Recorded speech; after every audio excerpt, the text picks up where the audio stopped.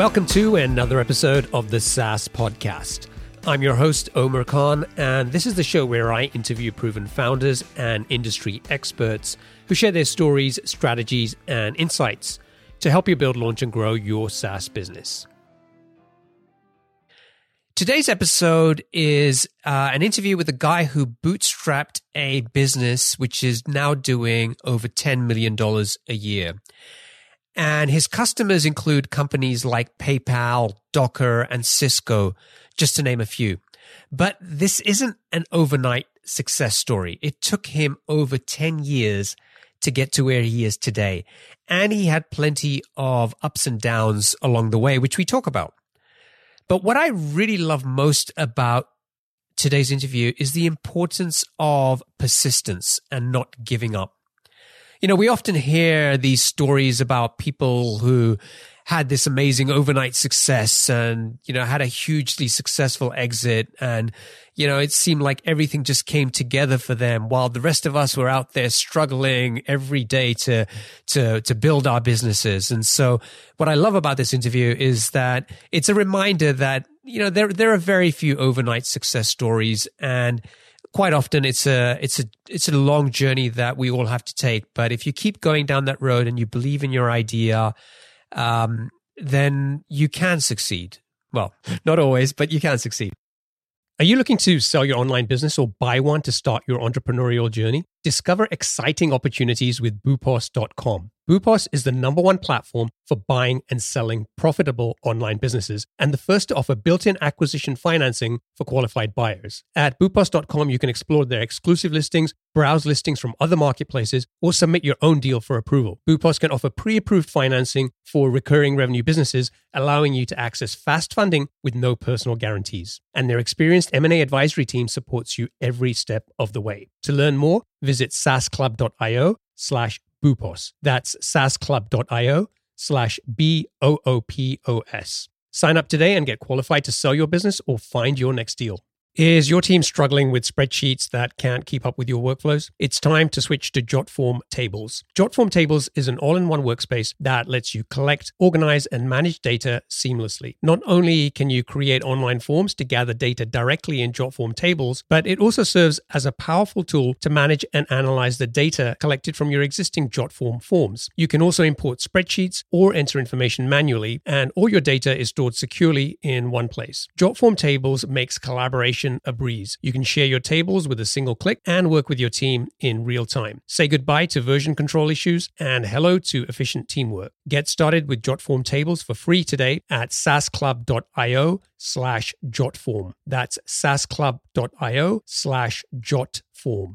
Hey there, SaaS founders. Are you looking to grow your B2B SaaS business to the first $1 million in annual recurring revenue? I've got something that can help you. Introducing the SaaS Club newsletter, your weekly source of proven strategies, practical insights, and exclusive interviews with successful B2B SaaS founders who've been in your shoes and are ready to share what they've learned. Each week, you'll get a quick 5-minute read delivered straight to your inbox, full of growth tactics, lessons learned, and insider tips to help you tackle those early stage challenges and grow your business to 7 figures and beyond. So what are you waiting for? Head over to saasclub.io/newsletter and join over 4,000 other SaaS founders and entrepreneurs who are already using these insights to grow their businesses. Subscribe to the SaaS Club newsletter today and get the support you need to keep moving forward on your SaaS journey. All right. Today's guest is the co-founder and CEO of MindTouch, a social knowledge base product that powers help centers and improves customer engagement and success for its clients.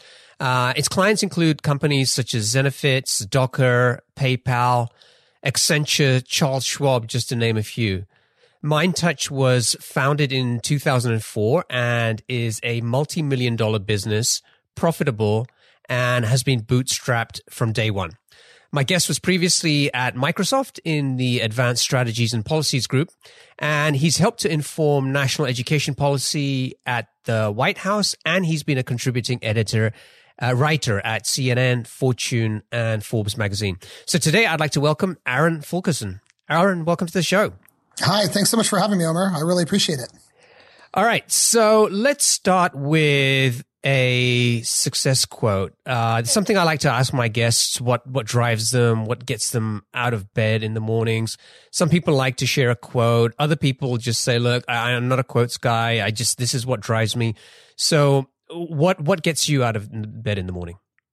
I can't think of a quote off the top of my head, but the thing that I get most excited and emotional about is seeing people whom I've helped in some way, had a positive impact on in some way. In fact, that's what gets me most excited about with MindTouch is I have the good fortune of being able to see the extended family of MindTouch, our customers that we help, but, like more immediately, the individuals at MindTouch whom we've hired that have had their careers put on a rocket as a result of working with us, from our QA manager that when we met him was a server at the Carl Strauss Brewery half a block away. now runs the QA team, to one of the very first guys that MindTouch hired, Damian Howley. He was a graphic designer and his first job out of college started at MindTouch, went on through several roles at MindTouch, was a VP of customer success and recently got poached by a Silicon Valley unicorn to go work with them where he's making, somewhere in the order of $400,000 a year, off from humble beginnings as a graphic designer at MindTouch. Those are the things that get me really excited, is being of service to people. That's what gets me excited. That's great. Let's get a little bit clearer about what exactly MindTouch is. So I kind of gave a brief description about this social knowledge base, but can you break it down for us? Just tell us in your own words what the product is and what it actually does. What MindTouch does is we take the content that any company is required to create. These are things like user manuals for product documentation or customer support content that help users post-sale to become successful with a product. And we turn that into a customer engagement channel on the web and mobile devices for our clients to be able to turn their users into experts. It's an interesting space because most people don't realize this. Whirlpool, Remington, these are customers of ours. They're ones that are easy to reference because if I talked about like Salesforce or SAP, which are customers of MindTouch as well, it might be harder to imagine, but just picture like Whirlpool and Remington, and they produce all these PDF user manuals that nobody really reads. They have to do that for legal compliance reasons. And the information in those files are really helpful to prospective buyers and also that company, because let's say Remington, they launched MindTouch and in the first year, they tripled their website traffic with the content that previously nobody was reading. It was in a user manual. And then the second year, they tripled their website traffic again. And the people who are accessing the information are 48% customers, 62% buyers. So these are people at the point of purchase trying to figure out what's the difference between this model and that model. And they're looking at the documentation to make a purchasing decision. But it's also very helpful post-sale for users so that they become experts on the products or services and then brand promoters. Got it. So what about some of these maybe more recent businesses like Docker? What kind of content do they have that sort of fits in the model that you just described? Sure. Docker, obviously, they're one of these unicorn software companies that are valued at over $1 billion, or Zenefits. MindTouch powers, if you go to I think it's help.zenefits.com, that's a commonly accessed interface that an end user would consume information about how to use Zenefits products, but it also layers into the Zenefits products themselves. So when you click on help buttons inside the application, there's content that helps the user understand what it is that they're looking at inside the application. So as the users interact with all this content that's delivered by MindTouch, what we do is we use machine learning to automatically organize and optimize the organization of the content into related clusters.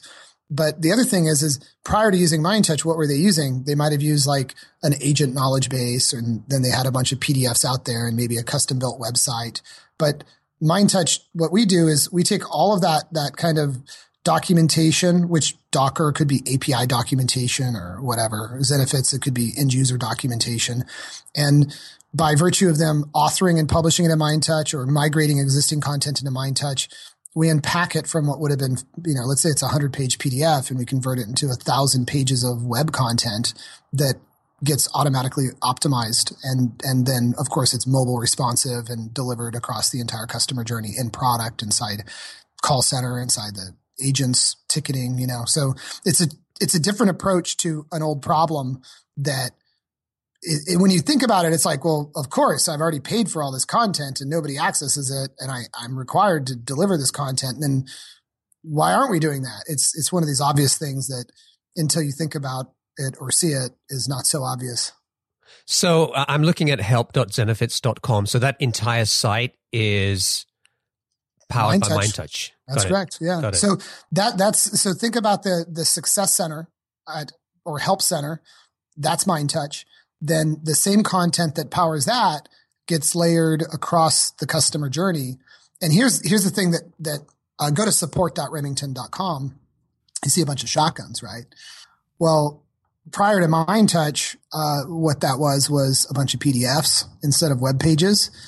So we are taking and delivering to our customers the ability to connect and understand their users. So now Remington knows which are the products that their customers prefer by geographic region with demographic data.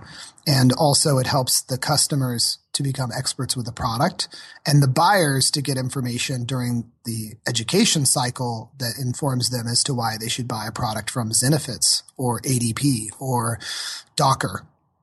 Got it. So this is much more than just some kind of, as you talked about, like some software to track or store help documentation, right? I mean, that's kind of like a very simple way of solving the problem. And what you guys are doing, you've turned it sort of into not just something that can help existing customers, but can also be a marketing channel for prospective new customers. And you provide a bunch of data and insights to help your clients get smarter about servicing both existing and new customers through that. Yeah, you've nailed it. The customers that we serve are originally, it was mostly software companies because we understood software since we're a software company, but it's grown to anybody from manufacturers like Whirlpool, who have brands like KitchenAid, Maytag, to manufacturers of luxury RVs like Newmar, to outdoor sporting companies like Remington that do outdoor equipment. They get a lot of value out of their existing content that they are already producing by either authoring and publishing it in MindTouch or migrating what they have today into MindTouch. And then it's all about just creating a connection and understanding with their end users, while at the same time helping their end users to become successful with their products.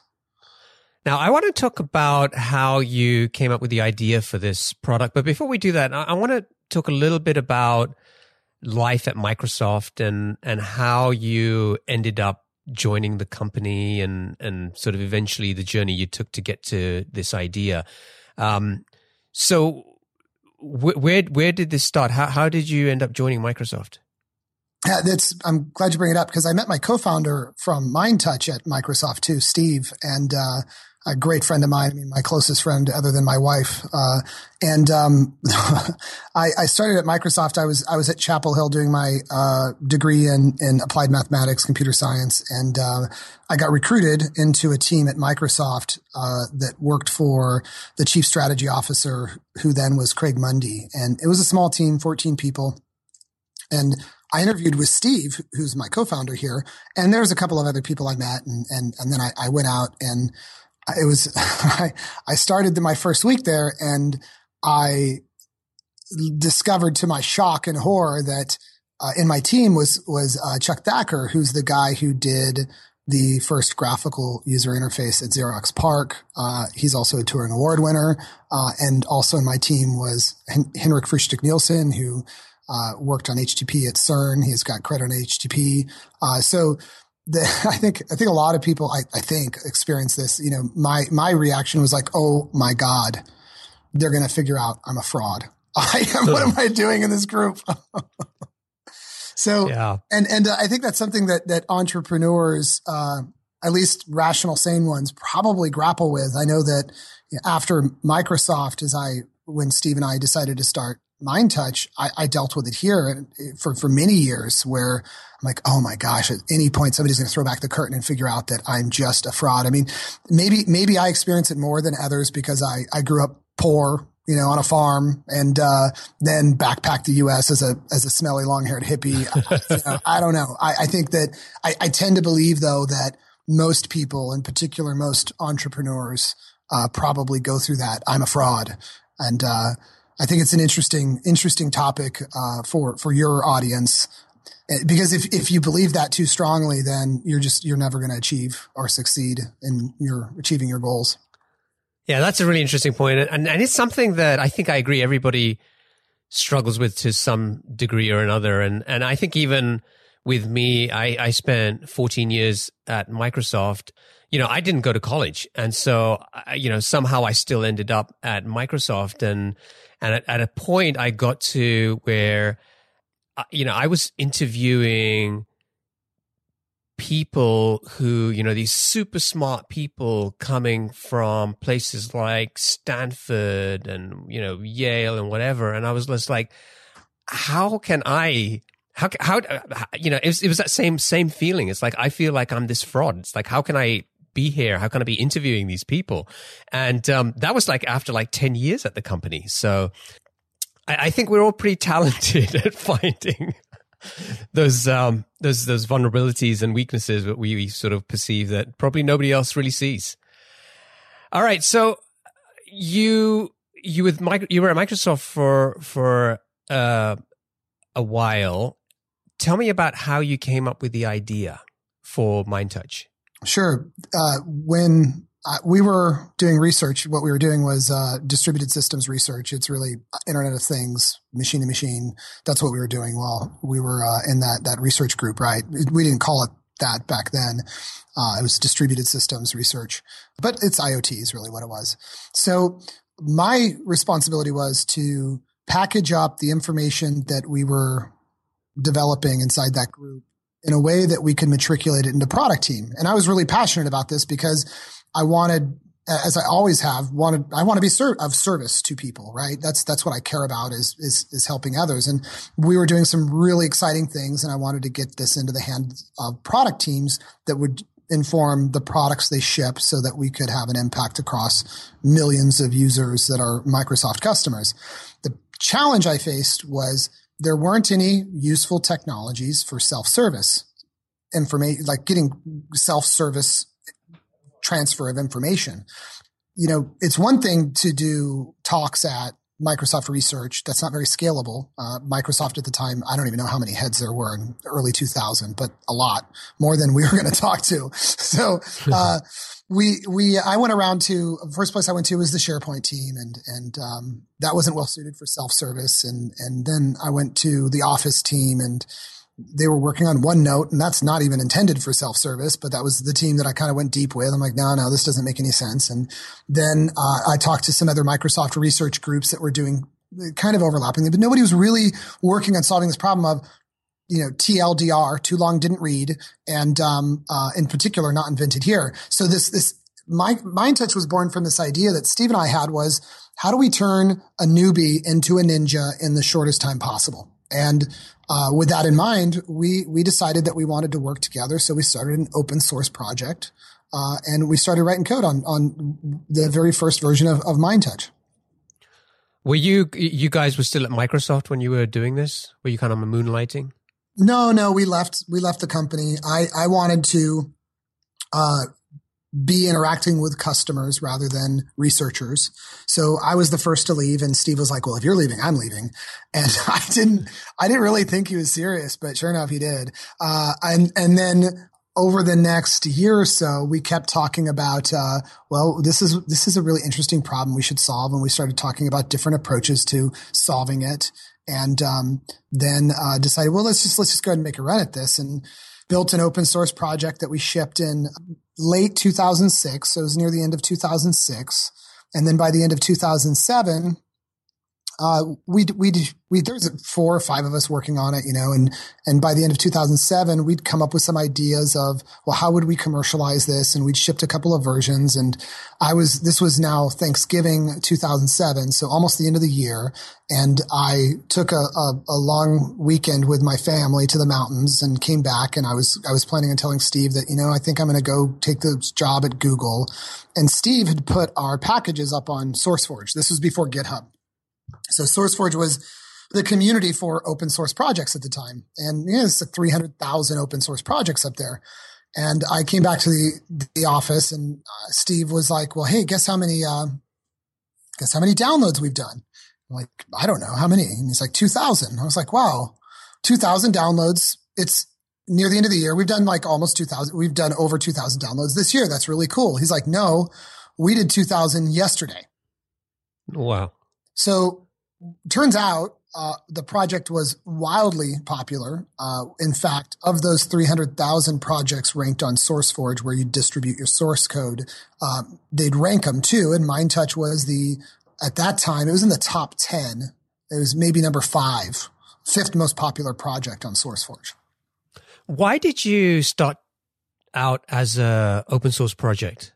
Were you guys thinking of building a business at that point? Yeah, we were thinking about building a business and there's a couple of forces pushing on us. One, we genuinely believed perhaps at a religious level in open source and thought that this was something that we liked and we believed in, that the source code should be made open to anybody. Then from a business perspective, we had toyed with this idea of, well, look, if we put the source code out there, then it'll create disruptive distribution economics that will allow us to go back in and sell a commercial offering of some sort. And we tossed around ideas from tin wrapping it, where we put it as a hardware appliance, to selling a support subscription, to, okay, well, we'll give away the open source and employ an open core model, which is what, it wasn't called open core back then, but which is what we eventually settled on was, okay, we're going to give away the preponderance of the code. Anybody can go download it. And then there's going to be commercial connectors and doodads that connect to it that will sell as part of an annual subscription that's included with support. Okay, cool. Okay, so you guys launched in 2004. How long was it before you were able to figure out how to commercialize it and get your first paying customer? Yeah, I think we created a company in 2004, but we didn't yet know what we were doing. We just had a great domain name, mindtouch.com. So we hadn't even conceived yet of exactly what we were doing. So the company, the first lines of code were written sometime in 2005. The first product launch was at the open source conference in Portland in 2006. And then 2007, November was when we started selling something. And what we sold was a support subscription. And then 2008, we sold support subscriptions on our on-premise. People would download it, install it on-premise. Then we would optionally take their contact information. They could provide it if they liked. And then I would hit them with emails to talk to us about purchasing a support subscription. Oh, wait, we did, it was just shy of $1 million in cash receipts with an average sale price of $3,500. So we're like, woohoo. And then, 2009, we'd grown the company and we were burning money. And, we did about 2.3, 2.5 in cash receipts with an average sale price of $4,500. But so most people would be like, oh my God, you more than doubled your revenue. And wow, you must have been crushing it. We really weren't. We were actually driving off of a cliff. What we'd focused on were, at the time it was really vanity metrics. Sure, it was distribution and MindTouch had a very massive install base. There's still our open source product, which we haven't shipped an update to since January of 2010, is a huge install base. But in 0809, it was even bigger. The thing that we were focused on was the distribution, and we were burning money and we didn't have money to burn. It was 0809. You couldn't fundraise. And the people that were using us was people who would install it on premise for like an intranet. So it was basically competitive with Dropbox, Box, SharePoint, 300 other vendors in this indefensible business of, collaboration. So in end of 2009 was this, hey, we've got to rethink our entire business because our current go-to-market is failing us. We don't have a defensible business. We've only got a couple of months of cash. And it was like, okay, we have to figure out something that we can be best in the world at and actually defend. And it's certainly not on-premise software. It has to be cloud. And it's certainly not IT person tools for internal collaboration because, you've got hundreds of vendors out there with hundreds of millions or billions of dollars that are going after that market. And we're self-funded and there's no way we can do that. Are you an entrepreneur looking to buy a profitable online business or a founder ready to sell? Boopos is the #1 platform for buying and selling profitable online businesses. With their exclusive listings, as well as listings from other marketplaces, and the option to submit your own deal for approval, Boopos has you covered. Plus, they're the first to offer built-in acquisition financing for qualified buyers of recurring revenue businesses, allowing you to access fast funding without personal guarantees. And their experienced M&A advisory team supports you every step of the way. To learn more, visit saasclub.io/Boopos. That's saasclub.io/BOOPOS. Sign up today and get qualified to start your entrepreneurial journey or sell your business at the right valuation with Boopos.com. So between 2004, when you registered the business, and 2008, when you generated around, I think, $900,000 in revenue. Those first few years, was there any money coming in? No. It was more of a project, and we were self-funding a small team. We asked friends and family to assist us, and they made big bets on us. So what kept you going for that long? I think these days maybe somebody would launch and like a week later they'll be like, time to pivot, right? But what kept you going for those 3 or 4 years when you didn't have any money coming in? Those were actually the easy years, right? The reason why they were the easy years, those weren't the hardest years, I'll put it that way. The reason why was, so we shipped in 2006, right? So we had this from 2006 to 2007. It's like, all right, we were focused on the product and taking feedback from end users and making the product better. So there's a lot of fulfillment in that, right?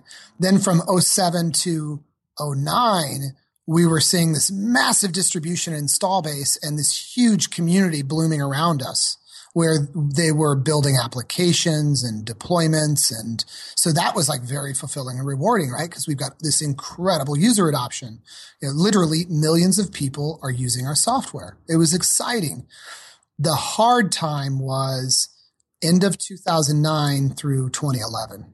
And the reason why that was the hard time was we had to realize that we were not going to succeed, that we were going to fail.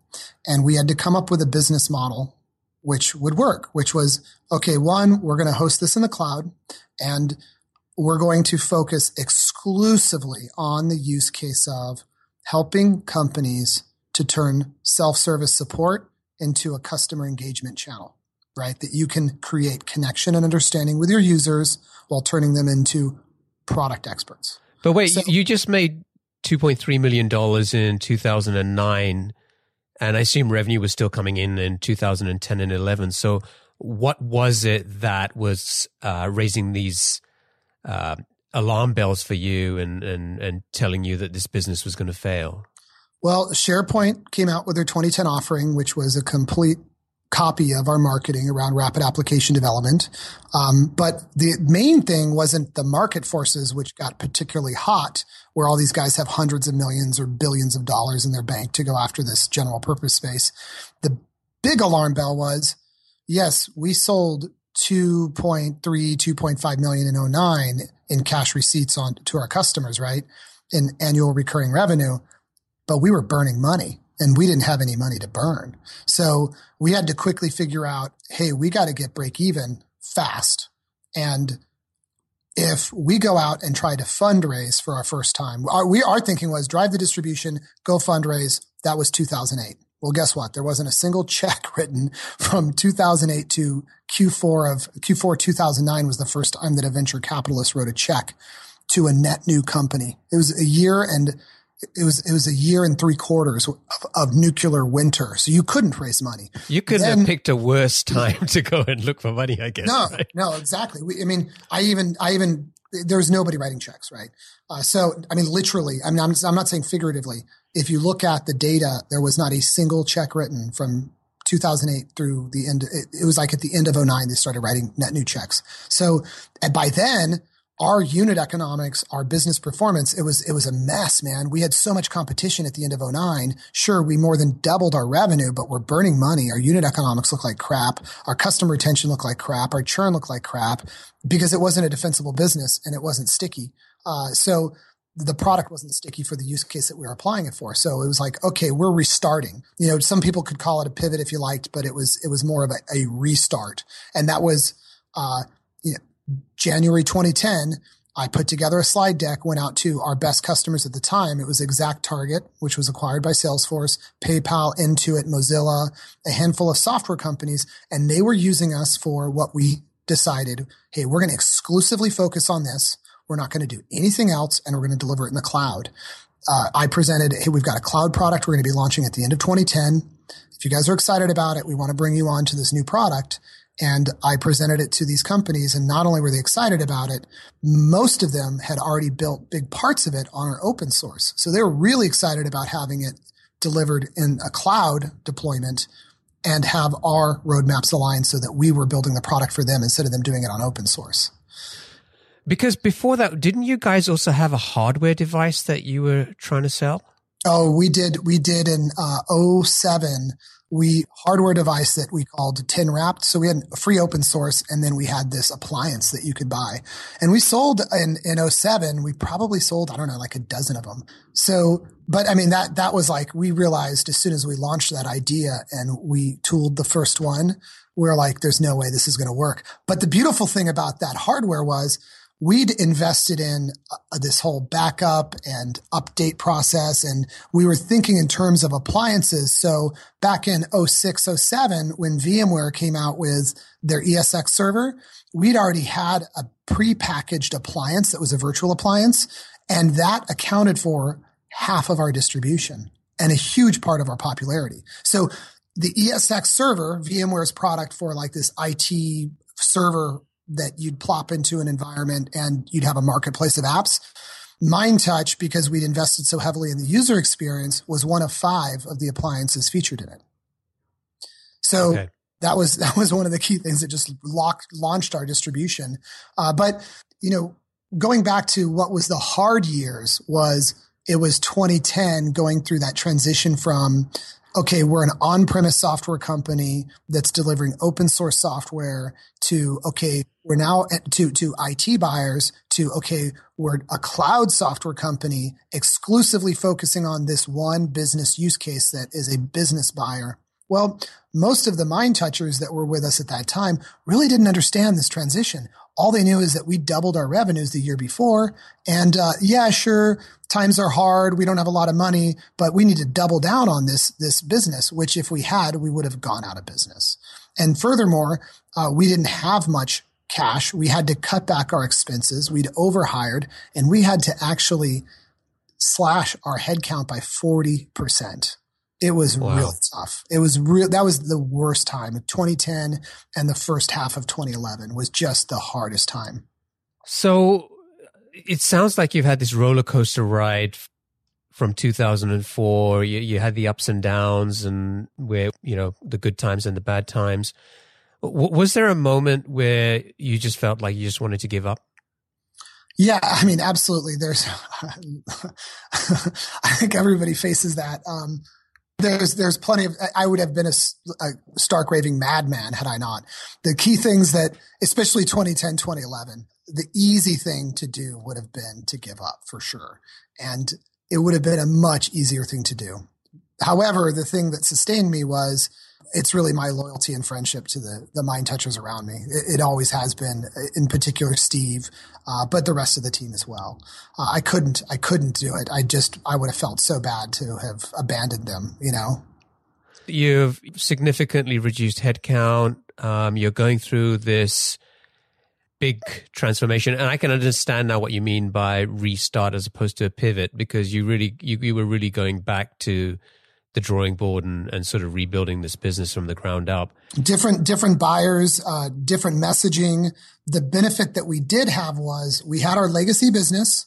So we let our customers know, we were very upfront with them all along the way that we would be deprecating that product.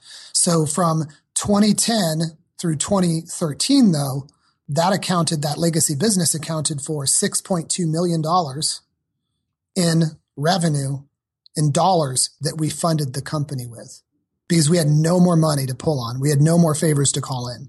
So, from 2011, we hit break even, and, we grew in 2011. 2010, we were flat. I think we grew by like a couple $100,000 over 2009, but it was effectively flat in 2010.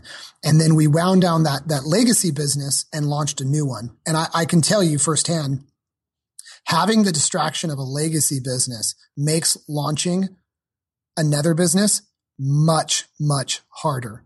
If we'd had capital resources, we would have just jettisoned that business altogether and not even messed around with it. But we didn't. We had to rely on it. And in fact, that $6.2 million wasn't enough to get us through the lean years. The other thing we did was we stood up a small services team that was selling services on that legacy business, custom work, just to fund the headcount and the infrastructure for the new product we were launching.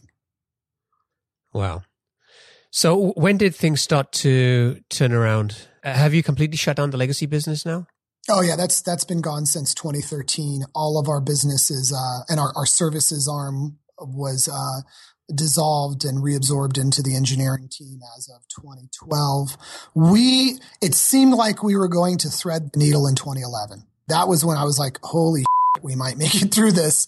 And 2011, sure enough, was okay, great. We broke even. We're sitting there going like, hey, I've got 1 month of cash in the bank. Okay. I've got 2 months of cash in the bank. Okay. It's recurring revenue. It's stable. We've got 3 months of cash in the bank, right? And we're breaking even.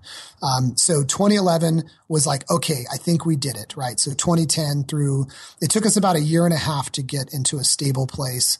And then 2012, we started to take off again. So we grew the new business over 3 years to over 10 million in annual recurring revenue. So it took off like a rocket. Wow. In fact, look at like the Bessemer Venture Partners or Pacific Crest analysis of SaaS vendors, software as a service vendors. They break down what the key performance indicators are for software as a service businesses. This is anything from retention to churn to customer acquisition costs to growth, gross margins.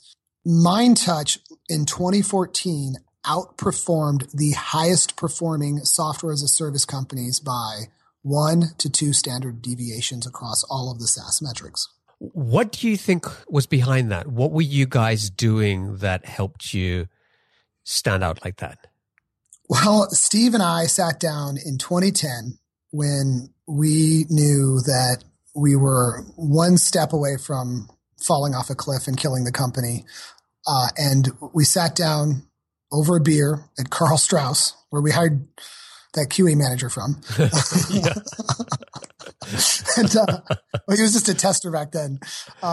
And we said, and it was Steve who did this. He said, we should set some principles that we live by, because we're probably going to fail in turning this company around. But what are the things that if we do fail, which again, we probably will. He's German. He's pretty negative. At least we could look back and go, well, at least we kept true to these principles. And here's what those 3 principles were. Number 1, we were determined to build a product and deliver it to our customers, one that our customers loved so much that they'd recommend to other people. That was number 1. Number 2, we wanted to create a work environment that attracted good, smart people who wanted to work hard doing great things. Number 3, no douchebags. That's my favorite. So the reality was these principles that we put forward, which we still hold to today, these were principles that we thought would make us proud when we failed, that we could look back and say, well, at least we kept to those 3 principles. And the reality of it was, it really truly was, I believe this firmly, those 3 principles that turned us into a successful company. I think there's a really powerful lesson there, that you guys were almost like, we're going to fail, so let's establish those principles and do things on our terms so we can look back and at least feel good about what we did, even if we still end up going over the cliff. And I wonder if that was almost the point where it just freed you to, I don't know, it just kind of gave you the license to go out there and do stuff maybe that you guys hadn't been doing before. And it's clear that, from some of the data that you're sharing, that's exactly what happened. And I think there's also a similarity there where I've heard about people sometimes saying, I kind of look back at those years and felt that I had a lot of stress and a lot of pressure to kind of grow this business. And I wish I had just spent more of that time enjoying myself as well. Right. And I think that's basically what you guys were doing by developing these principles. Was kind of establishing an environment where you felt good about what you were doing. Yeah, I think so. I think that's accurate. And the other thing was that, it was just such a tough time. I think back about that time in my life, and it was a really, really tough time. I know I'm so grateful my wife was just so generous with me to help me get through that period, But I think you're spot on about that. In the early days of MindTouch, I know that you mentioned Andrew's interview with me. In the early days of MindTouch, there were times in which we would make a hiring decision because we felt like, hey, this person, he seems like kind of a douchebag, but we think he can make us successful. So let's bring him on anyway. And, thankfully, ever since we set forward those principles, we never made that mistake. And, the other thing is that it makes the work environment so much more pleasant. And since we're really strong product guys, we really care about the product. That's something that makes us in the shitty times, at least we can go, hey, at least the product we're really proud of. I think you're right. All right. Let's move on to the lightning round. I'm going to ask you a series of questions, and I'd like you to answer them as quickly as you can. You ready? Yes. All right. What's the best piece of business advice that you ever received? I don't know if I received this, but what I would give for business advice is find a group of people that you can get advice from, that you can bounce ideas off of, that you can be around and talk business with. I just feel like people do not do this enough. And it's one of the things that if you look at successful people who've really achieved great things consistently every single time, they've got a broader group of individuals that they're connecting with and being fearless and vulnerable with, right? I think a lot of people don't do this because it means that they're vulnerable and they're sharing their insecurities or sharing their weaknesses. And you got to do that. It makes a big difference. Yeah. What book would you recommend to our audience and why? Gosh, I know that there's some that I've read this year that were really, really great. For if you're a technology person, if your background's engineering, go read Simon Sinek's Start with Why, I think is what it's called. What's it called, Homer? You've read that, haven't you? Yeah. I think it's called Start with Why. Okay, I'll put a link in the show notes. But generally, that's a good one for engineering people, for people who are on the front of the house. I think of things in business in terms of back of the house and front of the house, just because I ran restaurants when I'm in my 20s, when I was backpacking. I worked in restaurants a lot. So, if you're back of the house engineer type, read Simon Sinek, Start With Why. If you're front of the house, Challenger Sale. It's exactly how I've always sold. I just didn't know that there was this awesome book out there until last year. Challenger Sale's a great book if you're front of the house. Generally speaking, and this is applicable as a human being or an entrepreneur, Be Here Now. A book that I've always recommended. It's pretty out there. It's a great book. Be Here Now. Zen Mind, Beginner's Mind. Anything by Alan Watts. Huge fan of. There you go. There's a bunch of books. I discovered Alan Watts a couple of years ago, and I love watching his videos on. Well, I guess they're not his videos, but videos on YouTube of Alan Watts. He's fantastic, man. Yeah. Well, the Audible versions of a lot of his books they're his lectures. His books are his lectures, and the Audible versions are actually him lecturing. He's an incredible speaker. What is it? This Is It, or You're It? I forget which. I always get the name of the title of the book. That's like just an incredible book, man. Everybody should read that book. When I was 15, I read Buddha Dharma, and forever since I've been a Buddhist. And although Alan Watts was, a priest, and I think he went through several different types of religions that he was a clergy of, the guy's phenomenal. Yeah, I can't recommend him enough. What is one attribute or characteristic in your mind of a successful entrepreneur? Grit, number one, hands down, grit. In fact, it's one of the things that we look for at hiring at MindTouch. Our core values is number one, grit. And then there's Beginner's Mind and some other ones that are surprising to most people. But grit is the most important one. In fact, I'll add to my book list Genghis Khan and the Making of the Modern World. He was probably a psychopath, but the thing about the book is, actually, I don't think that he was a psychopath. It was just the times. But the thing about him was the guy was a slave, and he didn't really begin his quote career until his 30s, and he wasn't actually conquering the world and leading an empire until like his 40s. The guy was a slave for like 10 or 15 years of his life. And talk about grit. Oh my God, read that book. It's a great book. Genghis Khan and the Making of the Modern World. What's your favorite personal productivity tool or habit? Exercise. I was always active, right? Like camping, hiking, but I was not like conscientiously active and doing exercise until I read, this is another great book, Spark and the Revolutionary New Science of Exercise and the Mind. Excellent book. It just talks about how exercise changes your brain chemistry, rewires your brain. So I started in my late 20s, I think. Yeah, late 20s, early 30s. Yeah, early 30s. And that's just had a profound impact. Get on a regular exercise regimen. It is critical to entrepreneurs. It's critical to everybody, but in entrepreneurs in particular, if you want to be a high performer, you must exercise. You must find the time. It's your time. Take that time. It has a profound impact on your productivity. What's a business idea that you'd love to pursue if you had the extra time? I think that I love James Altucher.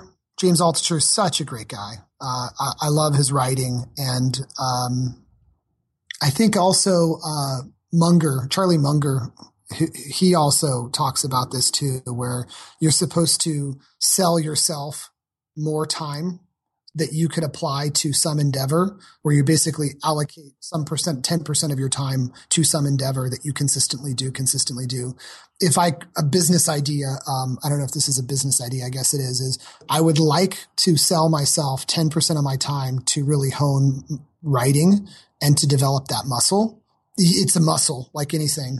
And if I were doing it more actively, I think anybody who does that, you don't even have to be good at it. You just keep at it.